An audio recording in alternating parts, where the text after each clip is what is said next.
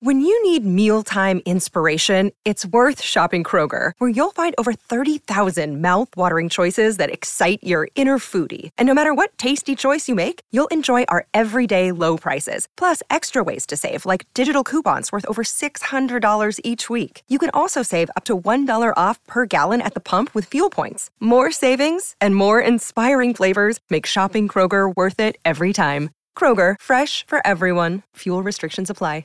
Another day is here, and you're ready for it. What to wear? Check. Breakfast, lunch, and dinner? Check. Planning for what's next and how to save for it? That's where Bank of America can help. For your financial to-dos, Bank of America has experts ready to help get you closer to your goals. Get started at one of our local financial centers or 24/7 in our mobile banking app. Find a location near you at bankofamerica.com/talktous. What would you like the power to do? Mobile banking requires downloading the app and is only available for select devices. Message and data rates may apply. Bank of America NA, member FDIC. It's time for today's Lucky Land horoscope with Victoria Cash. Life's gotten mundane, so shake up the daily routine and be adventurous with a trip to Lucky Land. You know what they say, your chance to win starts with a spin. So go to LuckyLandSlots.com to play over 100 social casino-style games for free for your chance to redeem some serious prizes. Get lucky today at LuckyLandSlots.com. Available to players in the U.S., excluding Washington and Michigan. No purchase necessary. VGW Group. Void where prohibited by law. 18+. Terms and conditions apply. Things have gone crazy in Potterville, haven't they? Potty lineup, you could say. And really, I thought about changing the entire setup for today's podcast and getting in some complete peripheral reserves in. But in the end, I decided not to follow in Graham's boots, and I have instead opted to stick with my good old pal and co-host Peter Marsh and with Andy Bravery. Hello, boys. Hey, Russ. Hello there. How are you? Covered from yesterday? Yes, well, you sound remarkably chirpy considering all things considered. The Arsenal game, in case anybody doesn't know, I'm pretty sure they will, it was another disappointing result. We lost 1-0, and all the talk is about the lineup, which was Sanchez in goal again. Okay, fine. We then have Webster, Dunk, and Byrne at centre back with Veltman and I missed someone out. Bernardo, yes, of course. Bernardo, how can I forget? In the wing-back roles, which was a surprise in itself. Further surprises looking further forward. Proper out of the blue suddenly comes back into the equation. Basuma was still in there. Grosh started. And Jahanbach and McAllister were the other players further forwards that we had in the starting lineup. So no out-and-out recognisable strikers. Connolly was on the bench, Maupay was on the bench, and Welbeck was on the bench. And Zakiri. And Zakiri, yeah. So we had 4 strikers, all of them on the bench. A lot of dissent pre-match when the teams were announced, a lot of incredulity. I'm not sure it's so much dissent as just confusion, I think, probably, to be honest. Yeah, I've never heard of a team have 4 strikers on the bench and not start with one. It was very bizarre. I have to say that I normally would just shrug my shoulders, but I was even heard to say, like, I don't know what Potter's on tonight, but I could do with some of that. Yeah, exactly. I mean, we say no. What Robin, who may or may not be able to join us for this episode a little bit later on, he was pretty annoyed, I think. I haven't actually read all the stuff on the WhatsApp chat groups at the time because I was quite busy sorting stuff out before the game. And then I haven't had time to catch up since. But apparently he wasn't too happy at all with the lineup, along with a couple of other friends of ours. Overall, though, yeah, I mean, it was a really baffling lineup. And for me, and I think, Andy, just off air, you were saying the same thing, Maupay not starting this game is, for me, a no-brainer. Now, I know he played pretty much all the game, or was it maybe the entirety of the game a couple of days ago. But the fact of the matter is he's got a goal, finally, to get back on track. He's got maybe a bit of confidence, smart back up. He's playing Arsenal, which is the team that he gets under the skin of. He scored in both games last year for a telling, a decisive influence on the game. Yes, he might not be able to do another 90 minutes, but surely you play him from the start and let him run himself out for 60 minutes or so. That in itself alone seems crazy to me. Thoughts on that one? Well, I'll go first because I think Pete was saying actually about Naylor. Naylor's normally quite supportive of the manager in his writing, and I tend to agree with Andy Naylor, and he found it baffling last night as to why Maupay wasn't in the team. Like you said, everything was looking like he's got the confidence back. You could never really criticise the guy for the amount of running he does. If we were going to play, four in the midfield off him, then basically he's the one who probably could run into the spaces behind their back four. It just seemed all set up for him, except the fact that we played Jankovic instead, really. Who has not played there in the time I've been watching him for Brighton. Jankovic just seems as if every now and then you see a moment of brilliance, but most of the time you see something that doesn't even belong in the Premiership, quite frankly. If I'm Maupay, I must be just thinking, I don't know what I've got to do to get another game then, really. I agree. So you can understand there's a very quick turnaround here. Obviously, 2 games apart, you can see what I'm pretty sure that's what Potter was doing. He's playing that game, we have to rotate it round, fine. But in that particular instance, I would have therefore planned it the other way around, so the Maupay starts the Arsenal game if that's the case, for one thing. Secondly, the fact you've ended up boxing all your strikers into one game in general, and then none of them playing from the start in the other one, unless something freaky's happened where nobody was fit enough to do start and he wasn't sure what he had, and the 9 is just there for the sake of it pretty much, then aside from that, I've no idea what the hell he was doing with that. But it sounds like Welbeck was injured, to be fair, and kind of had a knock, and that's why he didn't start. But exactly. A, Maupay should have started, and B, they shouldn't have played them both at West Ham. As you say, it felt like a kind of like last time he did this was Tottenham away, and although I didn't agree with it, well, fair enough, we probably weren't going to get much. Give it a go. And if it had been like Man City away, and we'd had 2 winnable games either side, I could kind of get it, playing both Welbeck and Maupay in either end. But Arsenal are 1 point or 1 position above us in the league. We've got a really good record against them. We did a double over them last season. They got a good result on Boxing Day, but generally their form has been dreadful. Why are we pretty much giving away a game like that? Yeah, and they look there for the taking, to be honest. I would, with all due respect to Arsenal fans, if any are listening, and including mates of ours that we've had on, but I didn't think they looked a great team. They didn't look particularly confident. And arguably, for all of the crazy lineup involved from our end, we did still carry on playing in the usual formats. Robin, who we just mentioned, claims he didn't watch the game as soon as he saw the lineup. That's how annoyed he was with it. And he said afterwards, can I assume that we played quite well in the first half, didn't make the most of our chances, dropped off in the second half, and the other team improved? And if there was any luck involved, we didn't get any. That pretty much sums it up. But Andy, back to you. Well, I was just going to say about Maupay, is that he could have at least played an hour, and he doesn't look like somebody at the moment who's particularly susceptible to injury. No. So I don't see why he couldn't have played. I mean, and if that rule exists, then why does Basuma play every minute of every game? Yeah, agreed. And also, I mean, after tomorrow, after Saturday, we've then got no game, the weekend. Well, Maupay won't have a game against Newport, so he can be rested for at least a week and a half. And I mean, even if you have to take him out of Man City away, take him out of that to play him yesterday.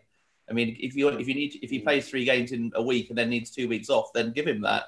I'd rather play him against Arsenal home than Man City away. It just makes no sense whatsoever. Yeah. And I mean, it even make a lot of sense either. Why was White taken out? Was that just because of that one goal that they scored, West Ham scored, that he was taken out? Yeah, I mean, you could even make a case that making more sense than that would be to play someone like Sakiri in the Sheffield United game.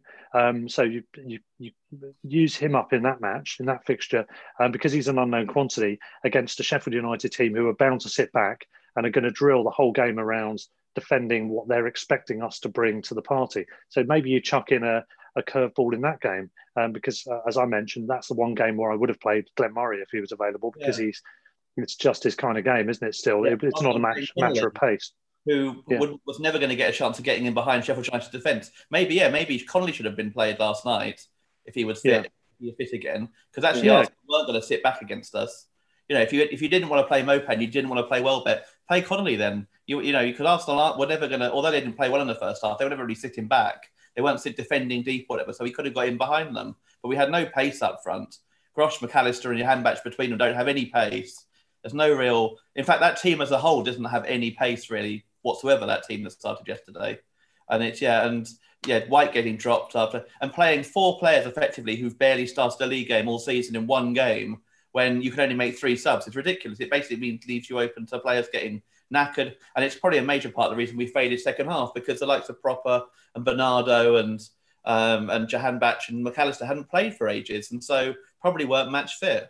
Maybe if you give one of them a go, fair enough, but playing all 4 of them, it just makes no sense whatsoever. Yeah, I mean, it did as well bring home that, as we were talking about earlier before we started, that Potter, I mean, the way he set the team up to start with, clearly that threw Arsenal a bit. They couldn't respond. It took them to half time. But then when he did respond and he made some changes, it's like Potter doesn't seem to be able to react to that. And whether he does or not, I don't know, but it doesn't seem to be able, and maybe it's because he hasn't got good enough players in certain positions. But I can think of other games. So there was that game when Sheffield United made their sub on 35 minutes against us. He didn't seem to be able to completely react to that. West Brom's second half, he didn't seem to be able to react to that. There's been a number of games I felt that the other team have made a tactical change, and we don't seem to have been able to overcome it.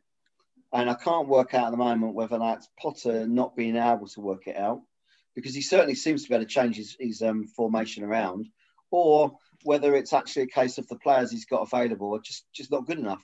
That's another classic one that we were all over them the first half, and they hardly deserved their goal. But then, although they were lucky to win in the end, they were a better team comfortably second half and were all over us, kind of dominated. Yeah, I mean, they had 5 or 6 chances, didn't they, second half before the goal came. And actually, although they didn't test Brian, that was actually, they were a better team comfortably. We didn't actually react to that.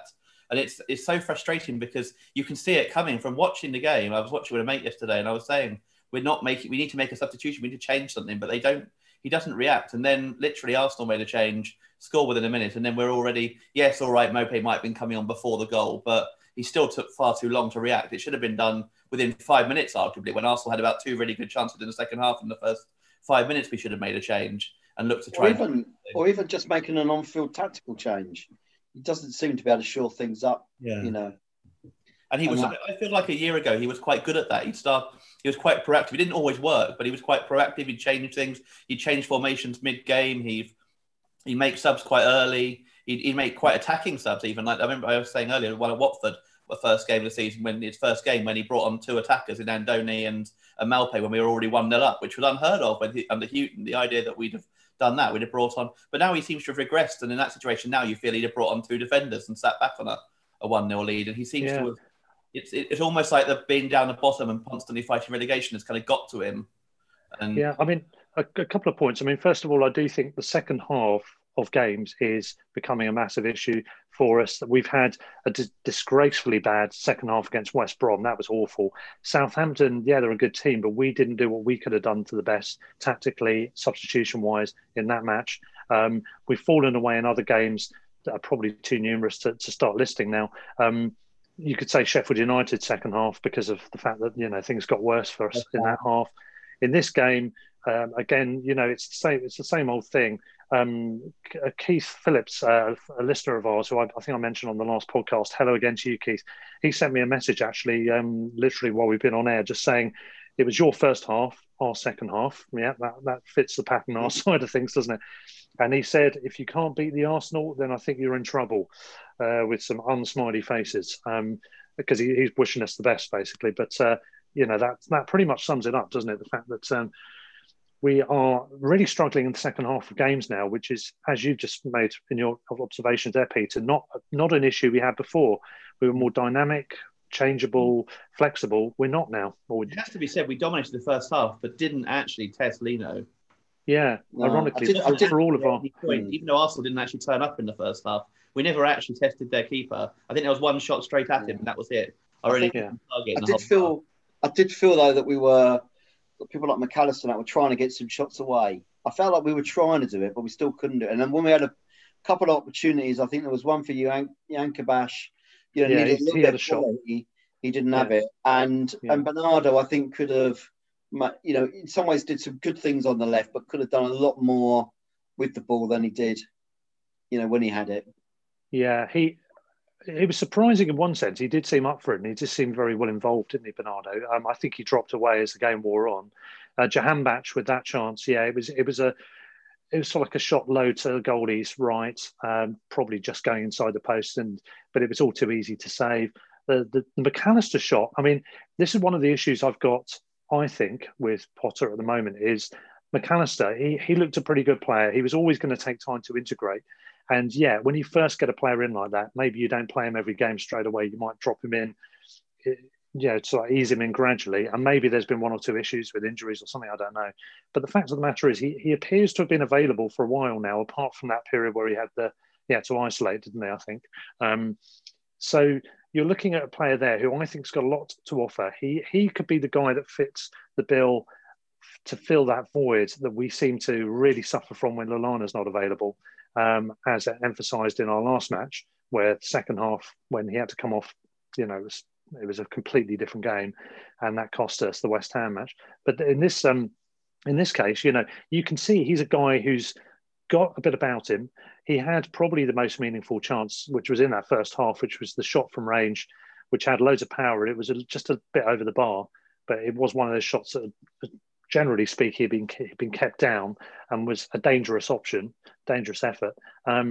You get him a run in the team in that number 10 role, even if it's just part of every game rather than all of every game, he's going to start to show something, I think. He looks good enough quality from the little I've seen of him to be used far more than he has been. Now, I'm not on the training ground, so I don't know what Graham Potter's thoughts are. Maybe he's seeing something that says otherwise. But whenever I've seen him on the pitch, which is what matters most, he's looked like he could be a threat. Andy? Can I just say something about being on the training ground? So this is something that when I was a kid, I used to see it, and even coaching the under 10 level, I see some players that on coach, on the training ground, looking really good and thinking, on Saturday or Sunday, whenever we play, they're really going to take it to the opposition. We're going to be really good. Get them on the pitch on the Sunday, and they're just not the same person. Just fade away. That might be because they're playing against lesser players in training than on the pitch, or it might just be the pressure of the game. So I read today about his comments about Jankovic, looking really good in training, and that's fine. And and maybe you give them a chance based on that. But actually, lots of people look good in training, but it's on the pitch that really matters. And I just think that 1 or 2 of them, they're just not delivering it on the pitch. We haven't got enough players at the moment in that team, particularly in the midfield and going forward, who are having good games week in, week out. I can't think of any of the forward line that are doing that week in, week out. And I think also, just going back to the interchanging of the players, we've got Ben White. Ben White's his first season in the Premiership. So far, he's played right centre back. He's played centre midfield. He's played right back, and I think he's played right wing back. That boy needs really to be told that this is your position for now, and this is where I want you to play. And I want you to play there week in, week out. And then I think we'll get the best out of him. He's already looking good, but he could even look better. And I think at the moment, we're asking too much of him, really. Yeah, I agree with you. I think, you're right. It's good to have players who are flexible, and he will, if he stays with us long term, would be an immense asset to us in that regard, as well as in his main role, which clearly is as a centre-back, at least at the moment. I agree with you on that point. Again, it ties in with the McAllister thing, having players consistently in roles. It is a bit of a vicious circle, because if you've got strikers who aren't performing, do you stick with them, get them a run so they can build the confidence and hit form? Because strikers go up and down in form anyway, don't they? And they go up and down in confidence. But if you rotate too much, is that not also undermining the very thing you're trying to do, which is to find a formula that's going to work in the short to medium term? One other thing on training, by the way, Sergio Aguero apparently is dreadful in training. So your point proved there, Andy. Anyway, Peter, can you remember the Italian forward Inzaghi? Yeah. Apparently Inzaghi in training used to have a dreadful first touch. It bounced off his shins. It bounced off his feet. He couldn't control the ball. You got him into the game, and he was one of the most clinical finishers around. And that's what I think you see sometimes. I think sometimes you can almost overplay. I mean, to be fair, a player trying to get in the team has got no choice but to show what he can do in training, and that's fair enough. But it's kind of like, how many times do you get them to take that from the training ground to the pitch before you think, I'm not sure they quite got it. And I'm afraid that's where I am with Jankovic. I don't think he's got it. Just one more thing before before I go back to Peter, just one thing as well.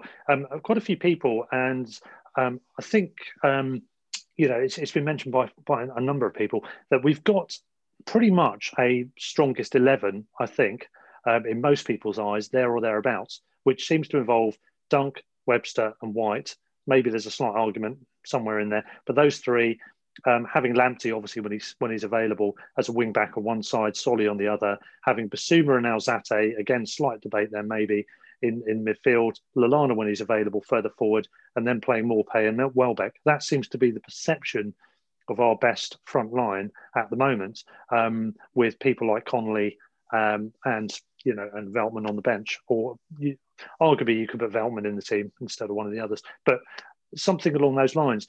It never feels like there's anywhere near that level of consistency. Now, I know a lot of that is to do with injuries and rotating and compressed fixture schedules and everything like that. But the fact that we're nowhere near that as a regular basis, whether it's by design or by necessity, I don't know. But that is definitely not helping, I think. But anyway, over to you, Peter. Yeah. Picking up on a couple of points you guys mentioned. One, along with what you said about White moving position, and I'd also add Grosh and Lallana to that as well, because they've both played alongside Bissouma at times. They've both played further forward at times, and neither of them seem to have a position that Potter plays with him in more regularly, because Lallana's played quite a lot alongside Bissouma, when actually I think he'd be much better higher up the pitch. The other thing is on McAllister is I don't think it's also fair to judge him on yesterday's game or any of those front three really, because without a striker up there, you can't really judge any of Grosh, Jahanbakhsh or McAllister on yesterday's game. It's not they're basically all playing with two similar players. Certainly Grosh and McAllister are reasonably similar in terms of, kind of like they're more attacking midfielders. Jahanbakhsh the winger. Without a striker up front, you can't really judge their performances. As you say, you want McAllister up there with a kind of striker in it. Kind of trying to get involved in the game more and that sort of thing. And it doesn't sound like that's, actually, he didn't really give them any of them a chance really yesterday, because they were playing almost kind of like in a front three that was, not a normal front three, because there were no striker involved. And it's like, and I understand Barcelona play a kind of, what's the word? Not fake nine, but whatever it's called, kind of. False nine, yeah. False nine, yeah. But we're not bloody Barcelona, we shouldn't be. You have to be very good to play that. As our central striker focus, we have 4 strikers on the bench.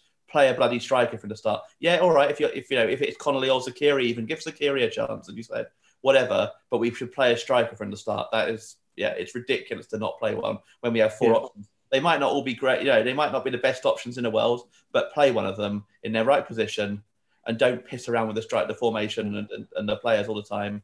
But other teams, Leeds didn't change one player yesterday and won 5-0. Now, I realise that Arsenal aren't West Brom, but, Yeah, exactly. And they play a much better paced game than we do as well.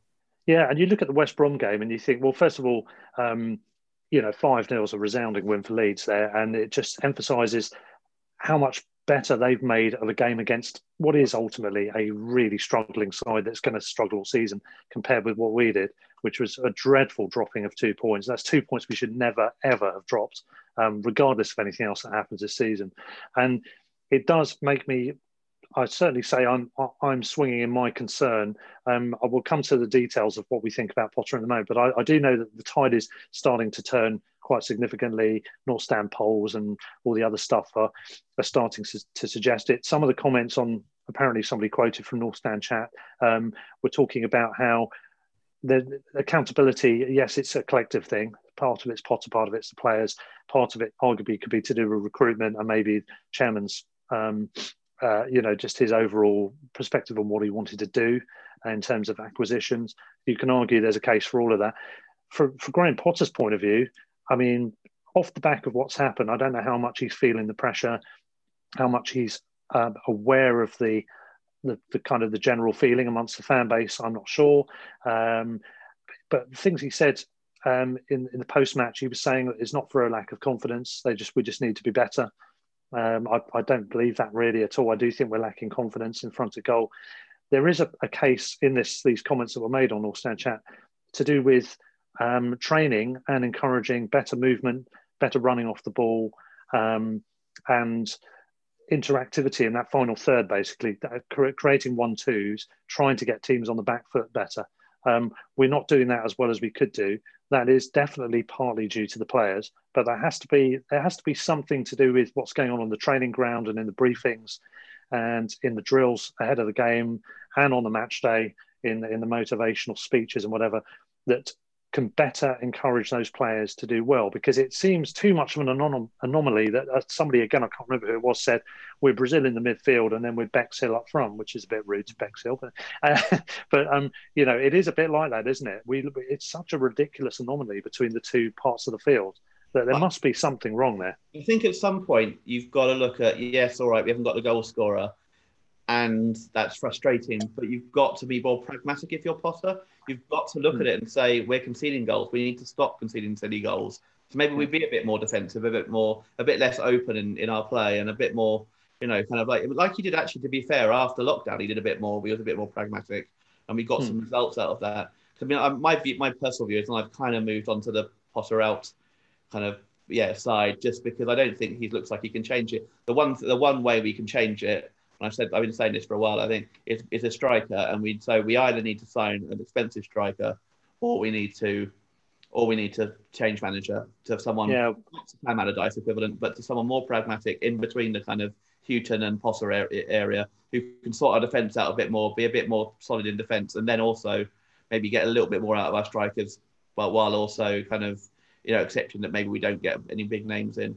I'm not convinced that the second one's going to happen. It's a matter of whether, I'm not convinced the manager's going to be changed. So it's a matter of whether Tony Bloom's willing to commit and stand to a striker. And if he's not, then I think we'll probably end up going down this season, because I think Fulham have invested in players in January. They've done better than maybe most expected the second recently. And I think they'll look at that as a chance to then invest, because their main weakness is probably Cavallero as their main striker, as they're not playing with Mitrovic up front as their starter now. They'll look to get a striker in to fit that boom, because they do invest, they do spend quite big, potentially. And then if they do that, I reckon they'll finish above us. And everyone else just looks, it's already pulling away now. It's concerning, isn't it? And I know you've said for a while we're going to need to invest, really. Stick or twist, what do we do? I think the concern for me is that we've obviously got the very strong likelihood that Percy Tau's going to get approved to be able to play. He's going to come in. My concern is he comes in, he isn't able to make enough of a difference. Maybe fair enough as well. We'll see. But it's going to be what we need either. He's not the striker. Exactly. He's not that centre forward, is he? But if he can cross it, constantly. But if they can't finish the thing. Yeah, and if we settle for just that as our option, we've got a forward coming in, so that deal with it. That's going to be a problem. Yeah, I think. And Andy, yeah. Well, Naylor makes another point that I thought was good, and we've all said it ourselves, really. We're a better team when Lamptey's in the team. We shouldn't be relying on a 20-year-old right back, wing back, to improve us going forward. But he does, and really, it's too much on his shoulders. And actually, that just tells you that your attacking midfielders and your forwards are not doing enough amongst themselves. I think at times we get the ball. We did it a bit with the Houghton.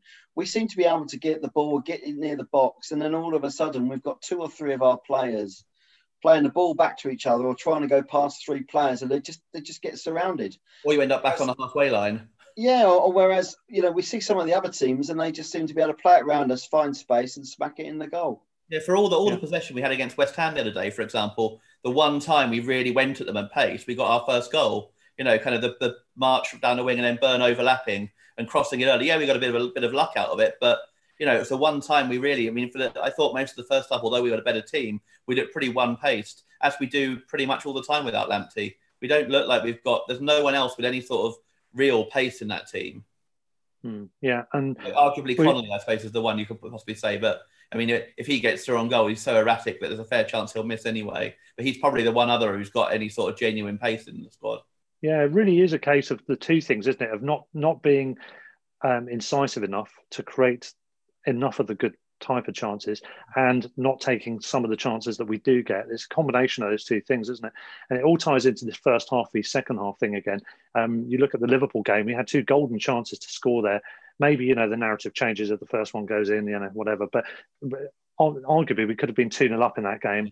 And then they're on the back foot a bit, and they've got to come at us from that position, and they could get caught on the break.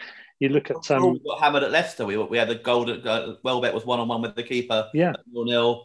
I mean, if they may have beaten us 4-1 if they'd done that, but West Brom, we should have put to bed completely in the first half. West Ham, we should have made that count. We should have been at least a couple of goals up on the balance of play.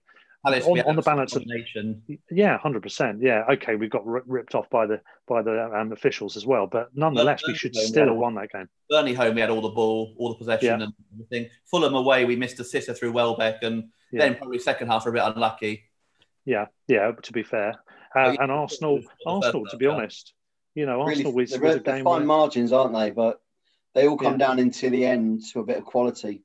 Yeah, and every team who's relegated, pretty much, maybe not Sheffield United this year, but everyone who's been relegated has fine lines and fine margins that didn't go their way. It's the story of every relegated team. Yeah. These things. Well, I think you could apply that to. I think you could apply that to Sheffield United. I think just last season, those fine margins, a lot of them went in their favour. They won a lot of games by an odd goal, and this season they're not doing it. Yeah, they're losing by the goal. And Wilder said actually this week he was saying something along the lines of we're playing the same way, but we're lacking the belief and the conviction to make that telling difference, those fine lines in a game. I'm paraphrasing, but it was something along those lines. Ignoring everything else, if we just held on against West Brom, who I don't know if they got another away point, but they've not got many if they have got any. Well, Liverpool. Oh yeah, was that one? Yeah, a bit of all places. But anyway, yeah. Oh yeah, it may be only Liverpool then. Anyway, if they I can't remember where their one win was, but anyway, might have been at home, I think. And we managed to hold on. And even with our terrible second half performance, we were 10 minutes away from holding on. And if we just played better with Sheffield United, or even Jahan matched a bit of head in from like 2 yards out at the end, we'd have 17 points, which, while not great, would put us in touch with the kind of the lower end of the pack, and also have us 6 points clear relegation zone. Just those. And the confidence is different then, isn't it? Even ignoring all the other stuff that's gone on. Yeah, because the confidence is different then, and we may actually have more points than that because of playing. Even if we haven't, we'd be at the lower end of the mid-table group, the lower middle table group, and we'd be, kind of 6 points to the relegation zone.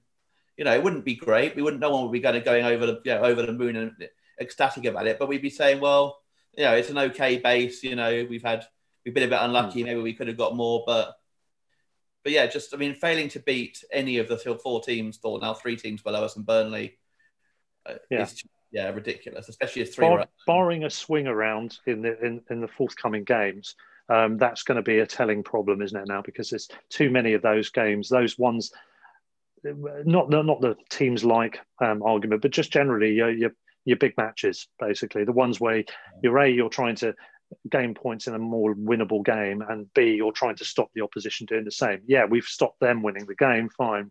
We haven't tended to lose the games, but the fact is we're not getting any better off than they are, and they're below us, and so we're not getting away. It's been the story of the last 2 seasons though as well, because we had a run January, February last year against relegation threatened teams like Villa, Bournemouth, Watford, where we didn't win any, and we had a run the year before as well, where we had about, I think, the last 5 of the last 7 home games were against struggling bottom 6 teams or something like that, and we only won. We only beat Huddersfield. I think we had like 1 win, 1 draw, and we lost to like Bournemouth, Southampton, Burnley, all of whom were down the bottom with us. We don't seem to be able to, and it comes back to what other people have been saying. Actually, we don't have that cutting edge, that real killer instinct. We're too nice. We don't seem to have that real grit to like grind games out and really kind of dig in.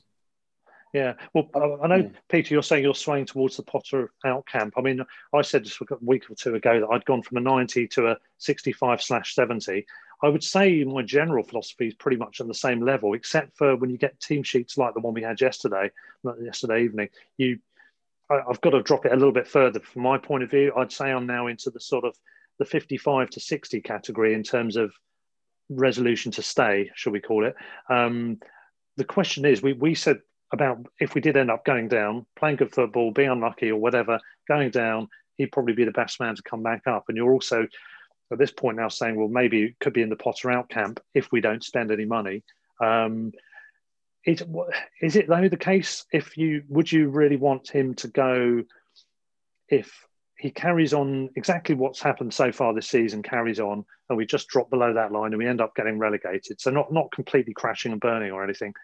Occasional quirky lineups like that one, and a continuation of a, should we call it too much fiddling around with the squad and too lacking in consistency of a lineup. So basically, if we go down but not by much and we carry on playing the same style, would you be on board with keeping him on the basis that he would be one of the best options coming up again? I'm not totally convinced he would be actually at the moment, because it's interesting that the whole thing about Swansea, and he turned them round and got Dan James playing really well and McBurney and that sort of thing. But the point's been made that they then sold James and McBurney and got to the playoffs last year, and then having sold one or two more players are in the top 6 again this year. They're doing pretty well. So actually, it'll be quite nice football maybe, but whether he actually has the killer instinct again to get us up is who knows? Debate. And whether, I'm not genuinely not advocating an Allardyce or a kind of hoofball sort of solid defensively and that sort of thing, or even a Houghton. But what I would consider is a kind of maybe someone who's in between, who maybe is a bit more pragmatic. The name I've seen mentioned by people, I'm not sure how realistic he is and where he is now, but Benitez, I don't know whether there'd be any chance of getting him, but I've seen him. People mention him on sort of online. Yeah. That'd be interesting. We'd have to stop calling him a fat Spanish waiter, wouldn't we? In song there. I think we need some experience, Premier League experience, if we do move Potter on. I don't think we will, and I think they will stick with him if we go down. And actually, we could well go down, given the number of players we bought with a quite decent squad, even if we do sell the obvious players. Yeah, I would be relatively confident, assuming he hasn't lost the dressing room or anything overall, of him being able to do a Sean Dyche, a better footballing version of Sean Dyche. But ultimately the bounce back, I think that's feasible. The question is, you look at sackings that have happened recently, the ones we haven't mentioned actually. The Watford manager's gone. By all accounts, that might actually, for once, be even though they fire managers like we have cups of tea, but I think they probably, that might have been a good move, because they've got a very good squad and apparently they're not playing a very creative brand of football. They've decided to twist, and they've got off to a good start. The guy I'd never heard of as a manager, but who knows, or coach, I should say, but who knows. But then you look at Sheffield Wednesday have sacked, again, another trigger-happy club now. Sanshiri is his name, I can't remember now. The owner. He's sacked Pulis, and he's quoted as saying, to give us the best chance of survival. I think, no, you've just sacked your best chance of survival, mate. Because he's a specialist. Apparently, he got 4 points from their last 2 games in charge, which seems to be fair, he did have a really bad start, Pulis. He didn't really make much difference at all at first. But then to get a win and then to get a creditable draw away at Blackburn, albeit they lost the lead, but it was a draw, 4 points from 6. You saw he's had 10 games in charge, 45 days. That is a ridiculous decision. The Watford one usually is wrong, but I'm not sure about that one. The West Brom decision, I think, was... limitations. We're in the top 6 still. For all the fact exactly. And West Brom, I think that was an appalling decision to get rid of Bilic. He's, as you said to yourself, Peter, he's achieving. He's not overachieving. He's not underachieving. He's achieving. And now you brought in Sam Allardyce, who, as I said, I thought was probably a step too late into his career to do it with a much tougher job.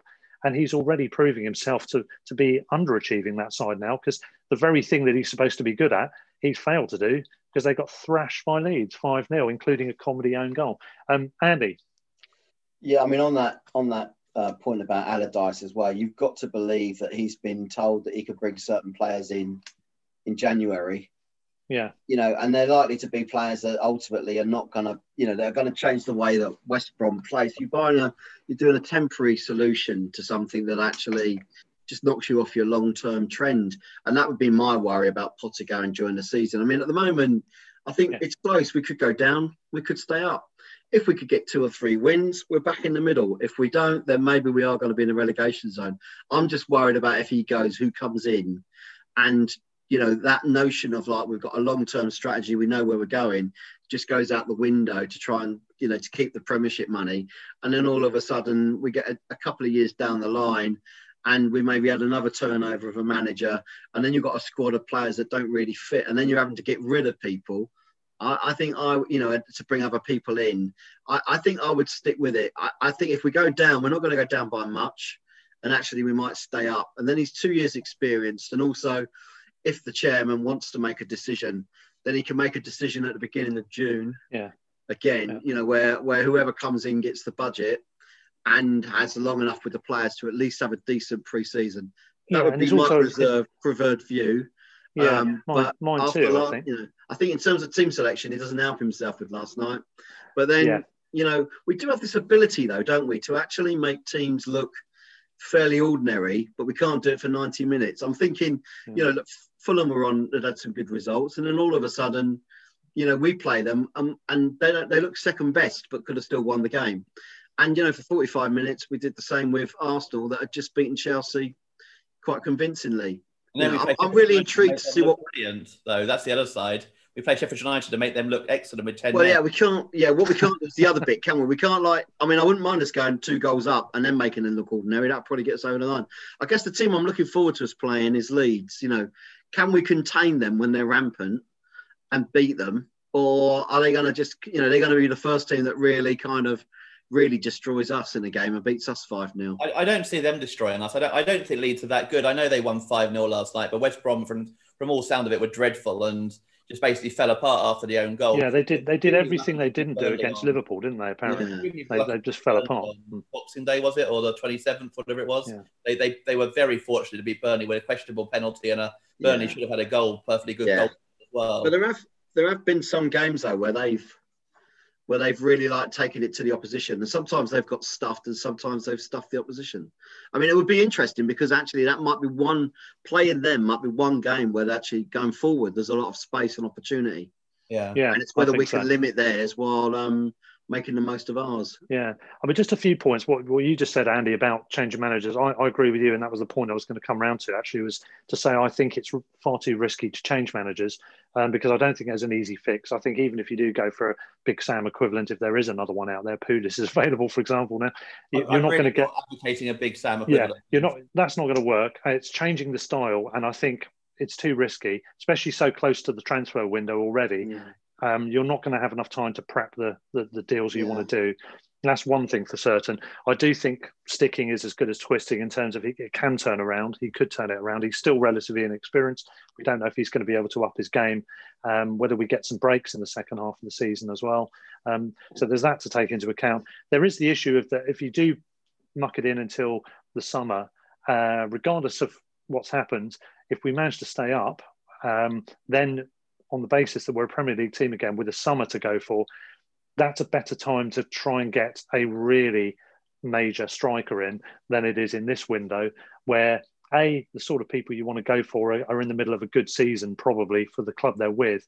They don't want to change. I've mentioned Ivan Toney. I'm not sure how high on the scale he'd fit, but just for example, he's in the middle of having a really good season for a promotion-chasing club. In his first season with them, you're not going to be able to get him. If it's the summer, maybe you can, if they don't go up, that kind of thing. You're much better equipped in the summer to try and get a centrepiece striker, should we call it, or whatever else we need at the time. So I would be inclined to stick with him regardless, unless he starts completely losing the dressing room or his head. The lineup yesterday didn't help his case. The substitutions, which we've already talked about in some detail before, as a general point, in this particular game, I know, Peter, you were saying that we were too slow to make those decisions, and it hasn't been an issue before. It now is in recent games, and I agree with you. I do think, to be fair, he was probably about to make the subs, but the fact is, Arsenal scored just before we brought on our 2 subs, which were in the 60. Even though he was about to do it, it was still too late. Yeah, exactly. Exactly. The goal is just the consequence of what's going on the pitch already. I mean, it's 67 and 68 minutes. We brought Maupay on for McAllister. Okay, fine. And we brought on March for Proper. You think, well, yeah, whatever. And then later on, Trossard, who's blown pretty hot and cold, to be honest, as you've said, Andy, in recent games, he needs to have greater consistency.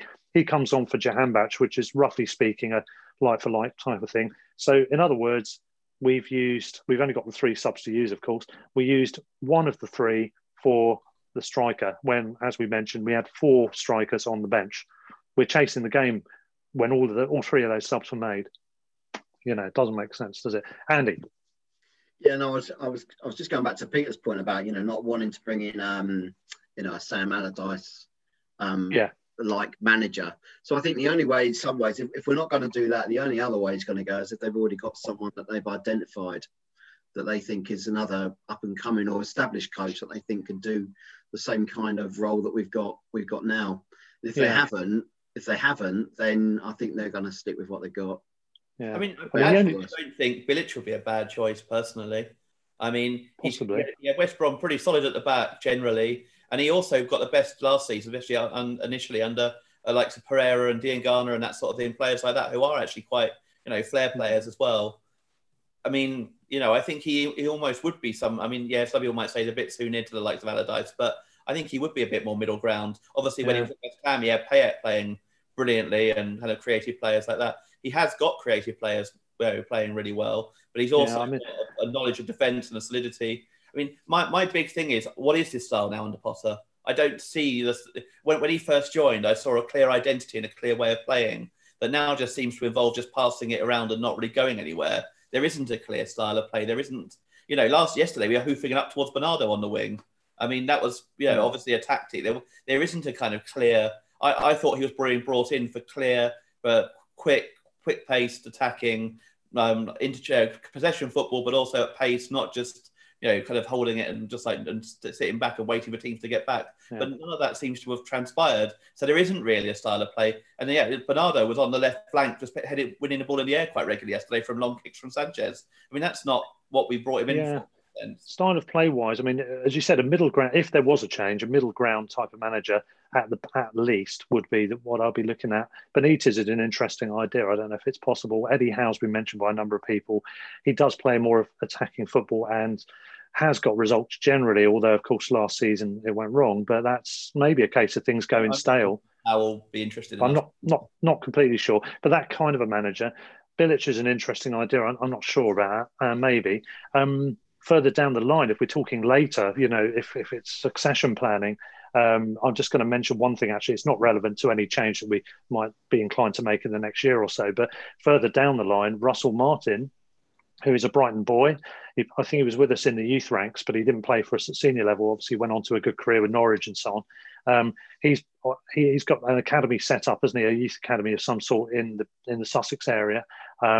He's a Brighton fan, and he's playing some really good football with MK Dons. So that's one to look out for in the future. I just wanted to mention that one. I remembered. But in terms of changing now, I would look out for. I would really want to see back is Liam Rosenior.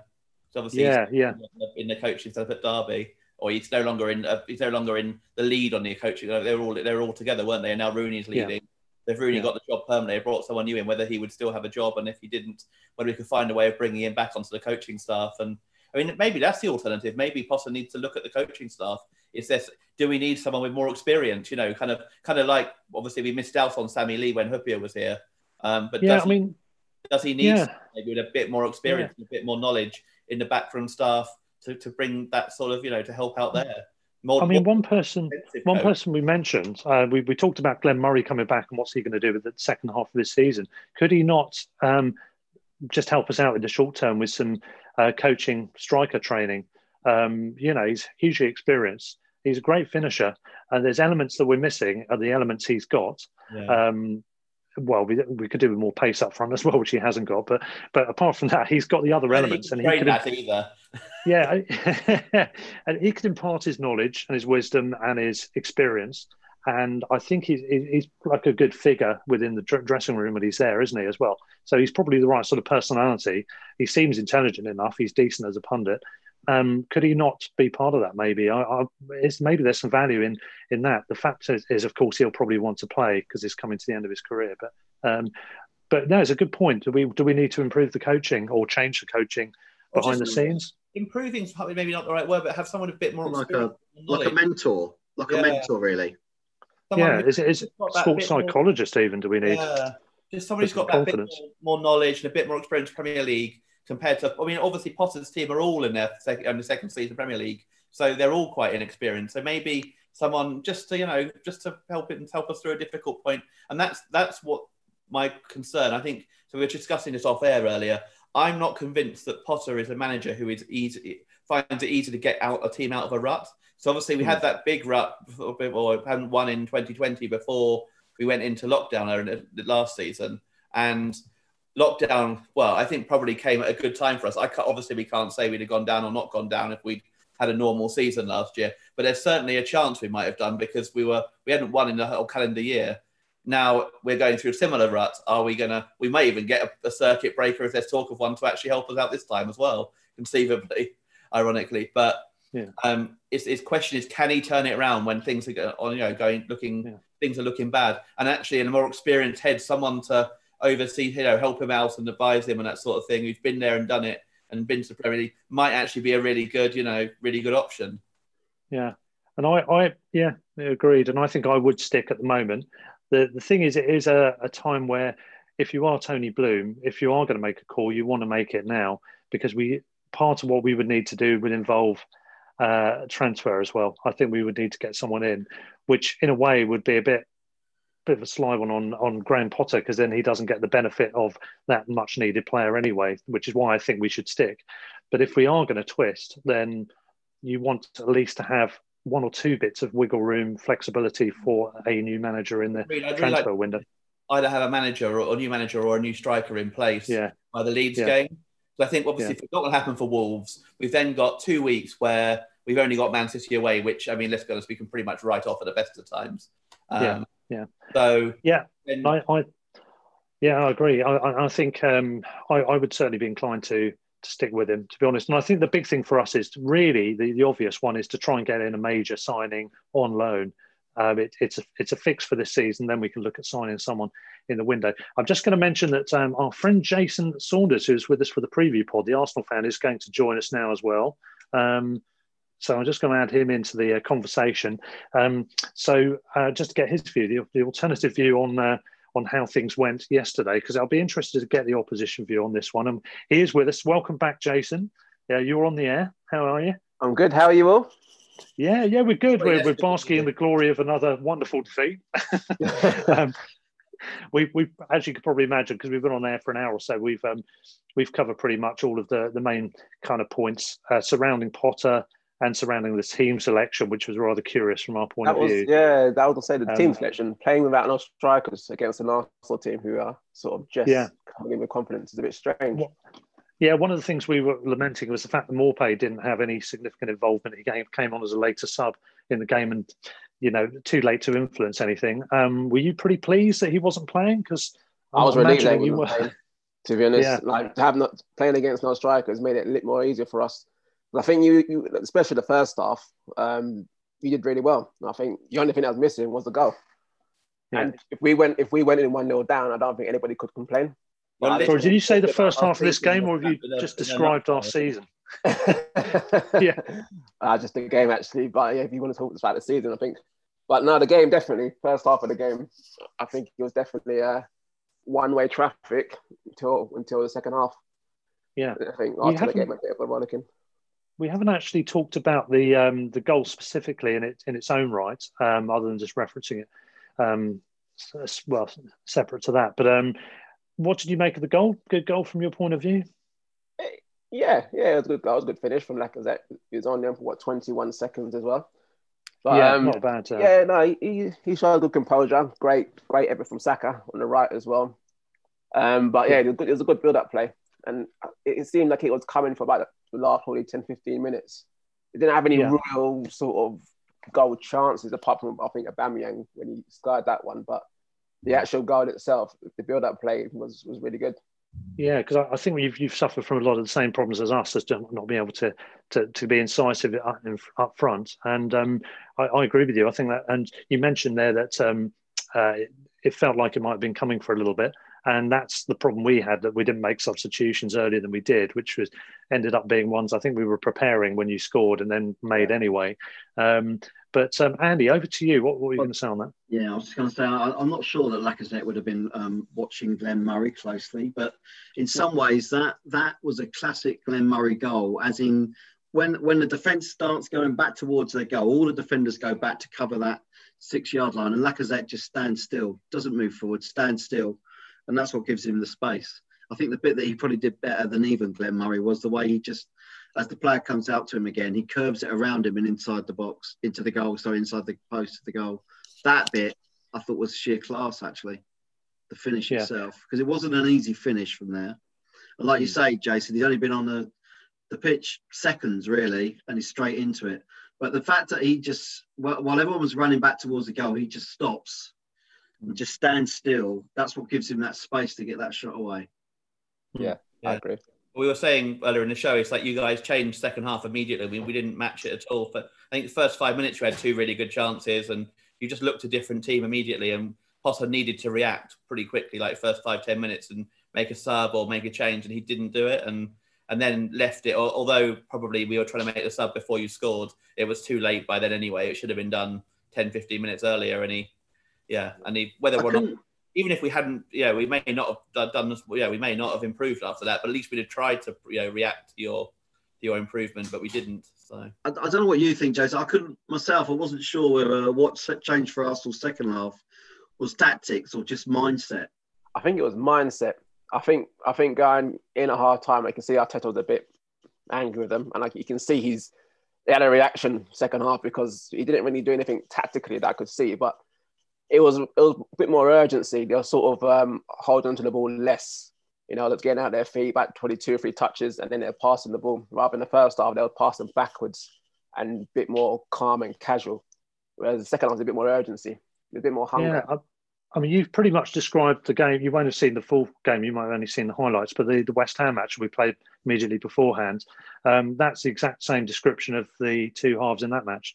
West Ham looked very ineffective. They looked like they needed a rocket up them. It looked like they got a rocket up them at half time. Came out with, again, not particularly too much difference tactically going on. There was a couple of subs as the game wore on. But, effectively, they just looked more hungry for it than they had been. It's weird, isn't it? I don't understand. And even from our Sunday football, Jason, you'll attest that the psychology and the way a team plays doesn't seem to make sense with how you've just gone out onto the pitch at the beginning. You're set up, fully motivated, ready to go, and you start slowly, or it just doesn't go the way you expect it's going to go, does it? It's weird how the psychology goes on during a game, and the half-to-half thing as well. In fact, what you described about Brighton also describes us this season, doesn't it? In the Sunday football, we've been better first half, haven't taken our chances. It's horrendously familiar for me. You can imagine what it's like in duplicate. I don't know. I was thinking, but what do you think about his selection yesterday? The Brighton lineup. Curious would be a polite way of putting it. Baffling would be a probably more accurate one. And infuriating for some fans. We had a lot of attacking options on the bench. I get that, yeah. I was gobsmacked, really, and even if you kind of accepted that you might have wanted to give a few players a rest, we've all said that we still don't understand why that keeps more pay out the team. Mm. And as you, I think one of you guys said earlier, why Bissouma starts, who's the one who, if anything, puts the most into every game. Yeah. And who actually was very lucky not to get another yellow card and miss the Wolves game, actually. And to be honest with you, I think most of our subs second half were probably because the players on the pitch had hardly played any minutes and were all tired and needed to come off. Yeah. Well, that's why Proper came off. I mean, why on earth they didn't put another striker on and play Grush further back and then put Proper off? Surely you put Welbeck. If Welbeck can't play 20 minutes or half an hour, then you should have him on the bench. Yeah. I just think we were there for the taking first half. We were definitely there for the taking. I think you got the team wrong. You didn't test your keeper enough. There was he didn't make a save ready for a proper save first half, and that's been the story of our season. For all the possession, for all the nice football, for all the shots, we don't test the keeper, and if you can't do that, then there's no point dominating. Sure. Yeah, absolutely. In terms of substitutions, I mean, obviously it was a brilliant move bringing on, although I do like Martinelli. I think he's a really good player, but obviously the Lacazette coming on was immediately impactful. Aside from that, talking about your team in general, I was really impressed with Smith Rowe. I didn't catch the previous game, which I think he played as well, didn't he? He seemed quite a lively presence. Can you tell us anything about him, Jason? Well, he's been sort of in the Europa League team, should I say, for the this season and last season. He was drafted out to Leipzig on loan last year, but he only played a handful of minutes because he was injured for most of the season. So that was his real chance, really, to shine. But he's been hampered by injury. But the Arsenal camp has been screaming for him to get into the team because he's the sort of the only player who can offer that sort of drive and creativity that obviously Ozil can, who is not in the team. So he came in against Chelsea, and he basically ran the show, and he hasn't looked back since. I'm surprised he played the full. Well, he played 80 odd minutes yesterday because he. Yeah, I think he was subbed on 89 minutes. So yeah, he played pretty much the whole game. He's a good player. He's about 90. I think he's 19, 20 years old now. But he's definitely worth a look at basically in the future. Yeah, and getting youth players. I mean, we're talking about the subs. We made ours, we think, too late. We had 4 attackers in the squad. They were all on the bench, which is bizarre, or forwards anyway. Plus Trossard, who's a kind of like, pretty much a forward as well. And then, it was one of those is Zakiri, who's a young lad who we didn't give him a run out. If that was another option, if the others weren't available or realistically available in terms of Connolly and Welbeck. So it's, although Graham Potter is not averse to trying youth, that's an understatement. I think that's one where maybe if that was the option, we could have maybe brought him on as an alternative to give Arsenal something different that they won't know about because we don't know about him, so you guys won't. Maybe that would have been the option. But yeah, no, I thought Arsenal, for me, definitely a better second half. And yeah, I was impressed with Smith Rowe. Any other sort of observations from the game from anybody in particular?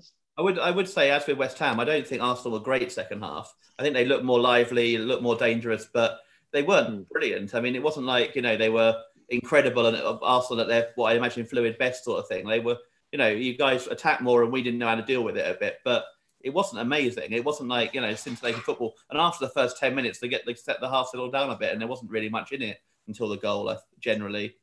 Yeah, I agree. I just think it was the hunger. I think it was the hunger that was more apparent and probably more motivation to get something out of the game.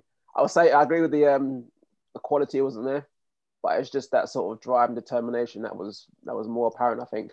There was one moment of quality, wasn't it, really? That was it. I mean, there wasn't much. Generally, Aubameyang probably should have done better with the one that Sanchez managed to save, and generally the shooting was pretty awful, but that one moment of quality from Lacazette was the difference. And we can't. And I know in the last podcast, I did say it's not very tongue-in-cheek about relegation rivals, but in terms of Arsenal, it is important to get those results any old how, show the hunger, get over the line, back-to-back wins now, two games, up to 20 points. It does actually allow you to relax a bit, doesn't it? Because it was starting to get to the point where the media vultures were circling and trying to make some, should we say, some good content and fun out of the situation. And it just takes the pressure off Arteta, more importantly for you guys, doesn't it? And allows him to continue with the project. Yeah, especially the league. The league is so tight as well. Like a couple of runs in the league, and you're sort of back in it. Yeah, like we're only 6 points behind Chelsea. We ain't actually won a game since Boxing Day, obviously, but before that was November, and we're now 6 points behind Chelsea. I think the same behind Spurs as well. So like you can even say 12 behind Liverpool, and we're sitting in the bottom half of the table. That's how close. I mean, it does feel like a season, doesn't it, where the title's there for the taking. Yeah, someone's just got to make their mind up that they really want it. It feels like one of those seasons. Leicester will take it. Well, maybe they will. They were the chance to really go clear at the top, and they failed to beat West Brom at home. It's like, I mean, someone pointed out the other day that really the Liverpool team, for all their injuries, are only really missing the 2 centre halves now, aren't they? Mm.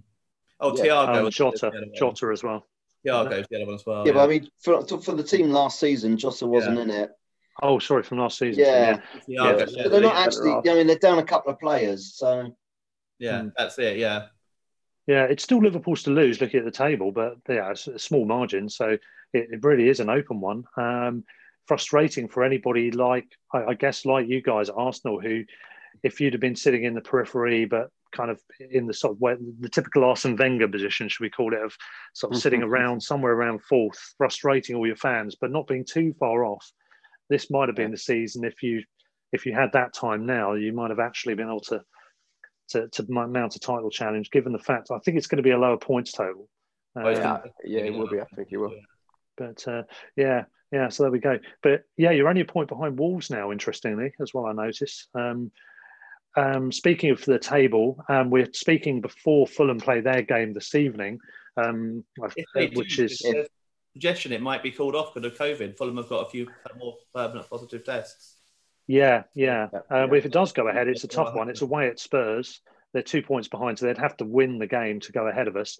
If they did, it would be the only time we've been in the bottom three since the first week of the first season. So basically, 3.5 years. On that COVID circuit breaker, I thought Sam Allardyce was interesting. I don't totally disagree with him, but if it's going to benefit anybody else for there to be a suspension in the season for a while, it's got to be him, hasn't it? Give him a chance to work with his players and getting any players that he needs. It'd be typical that something else goes against us like that, wouldn't it? Yeah, in that regard. Just like you just sort of think, yeah, Sam. You know, as well, to be honest, I mean, we can't be under any worse form about if it comes out. So I think we should be advocating for it as well, personally. Yeah, I mean, we've mentioned circuit breakers. I mean, obviously this has loomed up again. COVID's been dominating the football horizon for quite a while.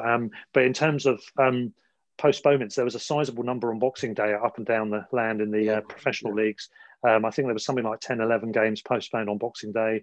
Other games since. I think Morecambe and a couple of other clubs have now had to cancel some games. The eye-catching one, of course, was Everton City, which got postponed at 4 hours' notice, I think it was, reportedly due to City having a number of cases as well. And as you've just said, Peter, maybe today's game for Fulham might get called off. Scott Parker, of course, had to, I don't know if you caught it, but he got self-isolated. He did, yeah. Because of contact with a family member, didn't he, who'd had contact with someone. Against Hampton, he wasn't there. It was he was calling his backup staff, whatever, his backroom staff. Yeah. So Rotherham had to go to play yesterday because they'd had 2 games called off, and if they had a third, they would have cancelled it, but they were worried about getting a points deduction. And I think that was a point as well from Moyes, wasn't it? He said that it seemed as if in the Premiership, the rules as to when you can and can't cancel your game seemed a little bit fluid, and kind of implied that the league had done Man City a favour because it was Man City. And I think he's got a point there. Certainly wasn't very impressed, judging by. There was definitely a note of they didn't necessarily believe City had to call it off in their statement pre-game, because of course they had 2,000 fans to refund as well, because they could have them at the ground, and they probably reckon they won't have them by the time they ever replay the match. You think with someone like City and Everton, they've got a squad big enough to sort of cope, depending obviously on the numbers, but if you've got 14 players that you can get onto the pitch, then Everton certainly felt that way, judging by certainly the tone of their statement suggested they felt that way, should we say? Yeah, it's a difficult one, isn't it? I do wonder if there are actually any rules as such. Well, it is notionally 14 players, but I don't know are those 14 players from the 25-man squad, or are those 14 players full stop? Because I hard to believe City have 14 players available, but is it from the 25? In which case you could have 14 players available, but they wouldn't. It's weird because in the lower leagues you can get games called off with a very small number of international call-ups, can't you? So it seems quite contradictory to me. Yeah. I think as well, I don't know whether the fact that, people could be turning up with COVID even after they've had a test and not realising it complicates it, and then going down to 14 players isn't necessarily the only thing that's taken into account. But I don't know, it does seem a bit fluid, doesn't it? Yeah. Incidentally, Allardyce apparently has gone on record as saying he wants the Premier League to have a circuit break as the COVID tests rise. That's surprise. Yeah. I mean, it suits him, but he's possibly not completely wrong, but it's definitely interesting that it's his voice that's heard, because it would probably benefit him more than even Potter, because arguably Potter knows what his players look like and how he wants them to play, arguably. It's funny because obviously Big Sam doesn't want it, but then Ollie's come out and said he basically wants it to continue as well. So, and he's obviously second. So you can see why he doesn't want a circuit breaker and why Big Sam does. I would also wonder if they may consider it after the next set of games, because there is that break of a week and a half, whatever, after this set of games coming up. I wonder whether they'll think about it and just say, well, maybe we'll have a 3-week break for winter if the country's going to lockdown anyway, probably, and that's which may well happen at some point. Yeah, ironically, we get the winter break after all. So they started and then postponed this year. I mean, it's going to be a really tight fixture schedule either way, because it was already the bulk of the fixtures in the second half of the year, second half of the season. Yeah, City were missing a game, weren't they, at the beginning because of the Europa thing, and then the League Cup run. Yeah, so you got the Euros as well in the summer. Yeah, they've got to fit the League Cup semi-final in the first week of Jan, haven't they, or something? And Europe as well, and the FA Cup. Yeah. The only thing that might not be a problem is weather issues, because it's usually, if a game ends up getting postponed at the top level, is to do with safety for access for for the crowds. That's not going to be a problem this time, or not at the moment anyway. Yeah, I mean, just on a few other quick points that have come up in the news.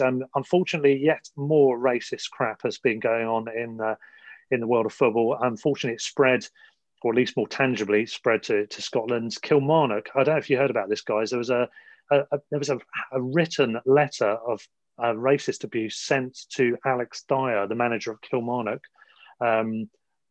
addressed to him via the club. I think, Pete, I didn't realise these people could read and write. But no, I mean, someone takes the trouble to handwrite something. I mean, what is the matter with people? Someone's ridiculous. Getting around being tracked by the internet now. Just go back to the old way. Send a carrier pigeon along or something. Pen and paper. Yeah, and there's an article in the BBC online today saying that QPR have condemned the abhorrent racist abuse forward Bright Asai Samuel was subjected to on social media after Tuesday's draw with Norwich as well. So it's going on still on a really regular basis. It's pretty depressing, but I don't know what we can say anymore really about that. But I sort of wanted to flag those things up to just basically emphasise the point: this stuff is still going on. It's not acceptable. It's a disgrace. Actually, one thing we didn't mention, I don't know if did any of you guys catch the Anton Ferdinand documentary that was on a few weeks ago? I don't think we mentioned that on the podcast.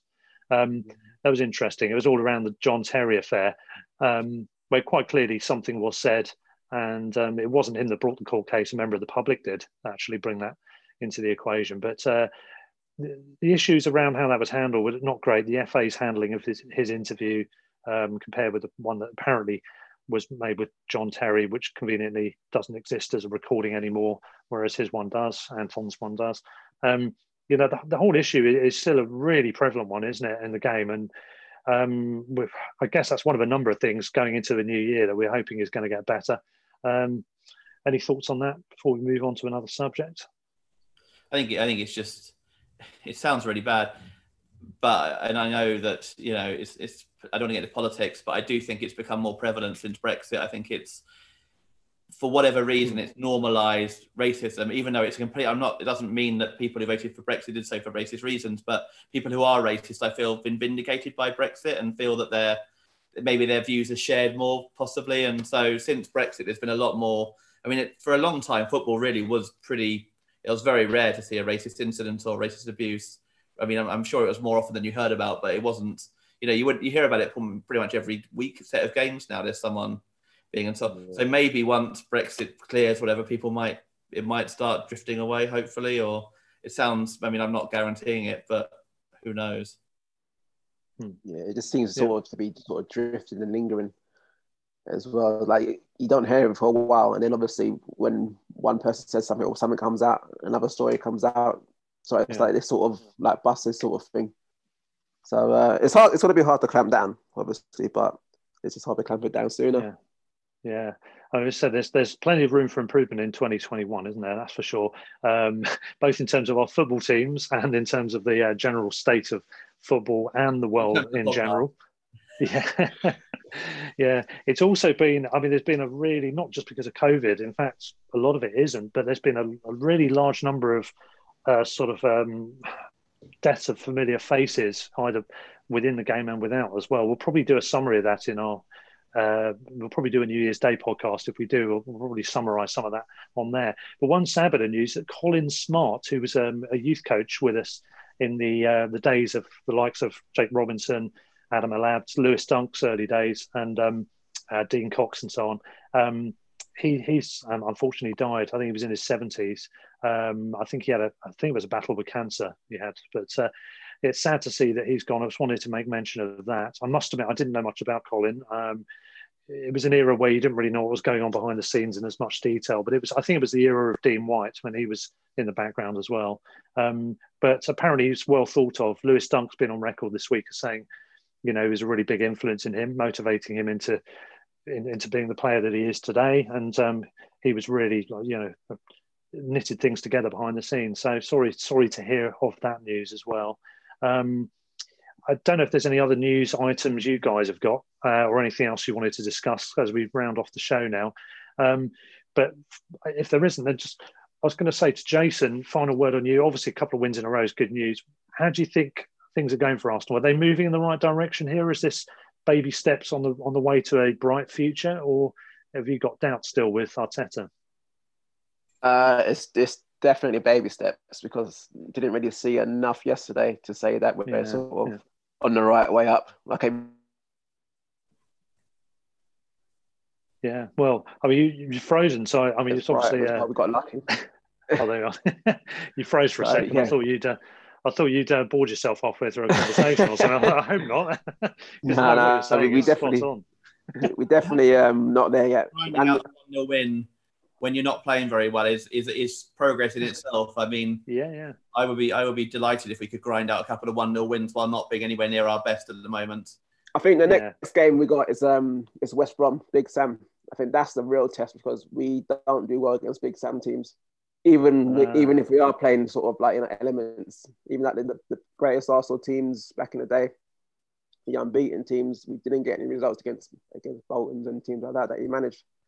So his style of play really does sort of go against us.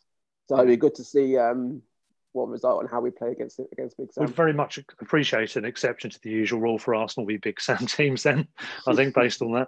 I mean, to me, I think whatever we do, I think the bottom two are going down.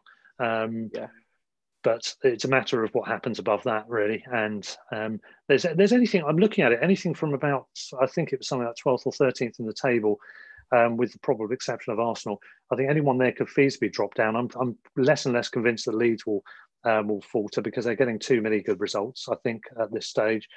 The likes of Newcastle. I think their Christmas will make them okay now. Yeah, I think those 6 points pulled them from very much catchable to kind of a bit too far away now. They've got like almost double the number of points we have. Yeah. It shows they get the breaks though as well when you're playing well, doesn't it? I mean, we're against Burnley, and obviously that kind of gave them a boost for West Brom, and they were, as I said, extremely lucky to beat Burnley. I mean, it was a referee had a dreadful game there. Oh yeah, he did, didn't he? It was dreadful. And I mean, getting the breaks as well. When you're playing with confidence, the breaks seem to go your way. Yeah. I mean, the comical own goal that set them on the path. They had any involvement in their first goal yesterday, did they? I mean, no, none at all. They were sort of generally pressing, but nothing too intense. And then he just plays a ball back. Yeah, he turns without looking and plays a ball with a bit too much pace, assuming the goalkeeper was in the goal mouth. And even then, it would have been a little bit too much to be comfortable with. And I don't think the goalkeeper has any blame at all attached to that, because he's moved out there to make an angle, to make an option for a pass back, a sensible pass back. Make it easier for Sawyers. Yeah, it was just a dreadful... And then West Brom just fell apart. The first rule of pass backs is don't pass it so that it's going betwing the posts. Then it's got to take another error for a problem, isn't it? If ever, or as in Adam Henschel would, another box in the Christmas game, whatever. But if ever two games summed up a season, Liverpool 1, West Brom 1, followed by West Brom 0, Leeds 5, kind of surely sums up the ridiculous, irrational season that's going on at the moment. I mean, it's bizarre. Yeah, it really is something, isn't it? You can't really make it up. Yeah. It's full of Spurs again. Another one. I don't know what's happened with behind closed doors, but it seems to have made teams just random. Even more. I think there's no home advantage. I think that goes out the window because there's no fans there. Certainly for us, there isn't. Yeah. So I think that's the main thing. I think there's a statistic saying that the away teams are getting a lot more points on the road now this season than previous seasons. Yes, ironically, we're well on track to get our best away record comfortably in the Premier League this season. It's just we haven't won at home all season. Yeah, excellent. We're now apparently level at our worst ever run at home, 12 home games without a win in the league. And that is equal with the time when we played at Gillingham at home and what is widely accepted to be Brighton's worst ever team. And when we did the worst ever team in this podcast was pretty much universally with the players from that time. So... Yeah, I mean, this is the thing. We talked about the possible quirky idea of if we beat Arsenal with the same game, 2 home wins against the same team in the same year being our only home wins. Well, the fact that take that out of the equation, it isn't that. It's 1 home win in the calendar year. That's ridiculous. You look at the stats when we're talking about whether Potter should go or not. I mean, it doesn't bode well. No wins in 7, 1 win in 14, and no wins at home this season is pretty damning, isn't it? It's pretty bad. However, as we were saying before you joined us, Jason, we're kind of the question is, do you change it? What is the point? Are we not as likely to get out with Graham as others, but we'll have to see. But Andy, you wanted to make a point. Well, yeah. So I mean, taking those stats, I do wonder what it would be like for Potter now if we had the crowds back. You know, if they were full crowds there. You know, because I think they probably would be getting on his back, and that probably would put the chairman under a bit more pressure. It's hard to tell, isn't it? Because social media is clearly, you know, that voice is for him to be out, but there's a very small number of the actual fans that go week in, week out. But I've got a feeling that things at the Amex would not be great if you had 30,000 in there, and that would have been over a number of games this season. You know, as much through frustration as anything. So that, you know, that might actually be what saves him at the moment. Yeah, that's assuming that the crowd didn't have the influence for a positive in the way that Jason's saying clubs are lacking at the moment. Well, to put it to be fair. Yeah, but, I mean, I'm not so sure we would have done, because the way the games used to go were that we would be behind them, we'd be backing them, and then they'd have a few chances of goal, we wouldn't get a goal, and then all of a sudden we get hit with what felt like a sucker punch. And then the negatives go in, and they'll be playing the ball around the back, and it'll be ooh ah like that, you know. And then you know, maybe a second one goes in, or another mistake, and they nearly score. And then all of a sudden, the crowd start to get on top of them a bit. And I think this season, you would have seen more of that. I definitely think so. Exactly. It has to be said, we hadn't won in 2020 before we went into lockdown, so that's true. Either way, and we had a relatively winnable run as well. We played Villa, Watford, Bournemouth. You know, kind of Palace home in that time. So winnable games, not like we had a really tough run. The other thing, you say those stats, Houghton got sacked for far less than those stats. Yeah, that's right, exactly. I mean, do you think this has benefited Arsenal as well, Arteta as well, Jason? Because you had games like, was it Burnley you lost 1-0 at home to? Yeah, lost 1-0 to Burnley, lost 3-0 at home to Villa. I can imagine that could have got quite toxic, for example. Yeah, the Arsenal fans at the Emirates, you know, it doesn't take much for them to actually turn.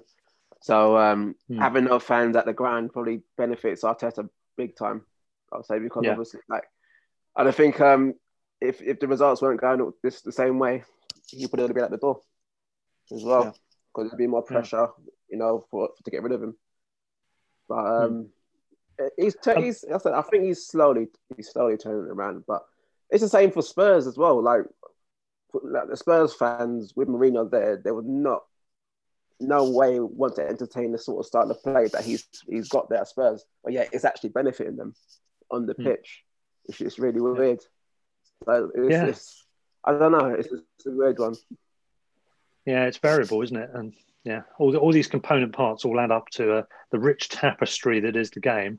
We're hoping that some of the patterns that develop are going to be better for us going forward, if there is a tapestry. So on that note, I think we'll probably round up before I come up with any other appalling metaphors. So thank you to Peter and Andy for joining me, as you often have been doing this year. It's been great. And this is the last one of the calendar year. We'll probably do a new, I think, is it? Yeah, Peter's frowning at me. I'm wondering now. Yeah. We'll probably do a New Year's Day special. If we do, stay tuned for that one. That will be the first of the new year. It won't be the last of the first year of the podcast, though, probably. We're up to basically the 10th of Jan, I think we started. So we've got a little bit of time before then. We'll probably do some kind of anniversary-related acknowledgements as well. But anyway, thanks to you guys today, as always. And also thanks to Jason for rejoining us, as he did on the preview. Thanks again, and good luck for the rest of the season. Final word from you, Jason. Are we going to stay up? Brighton, are we going to stay up? I don't see you going down. Good. Jason, where do you think you're going to finish? That's a good question. I'll take 9th. 9 or 11th, top of the bottom half of the table.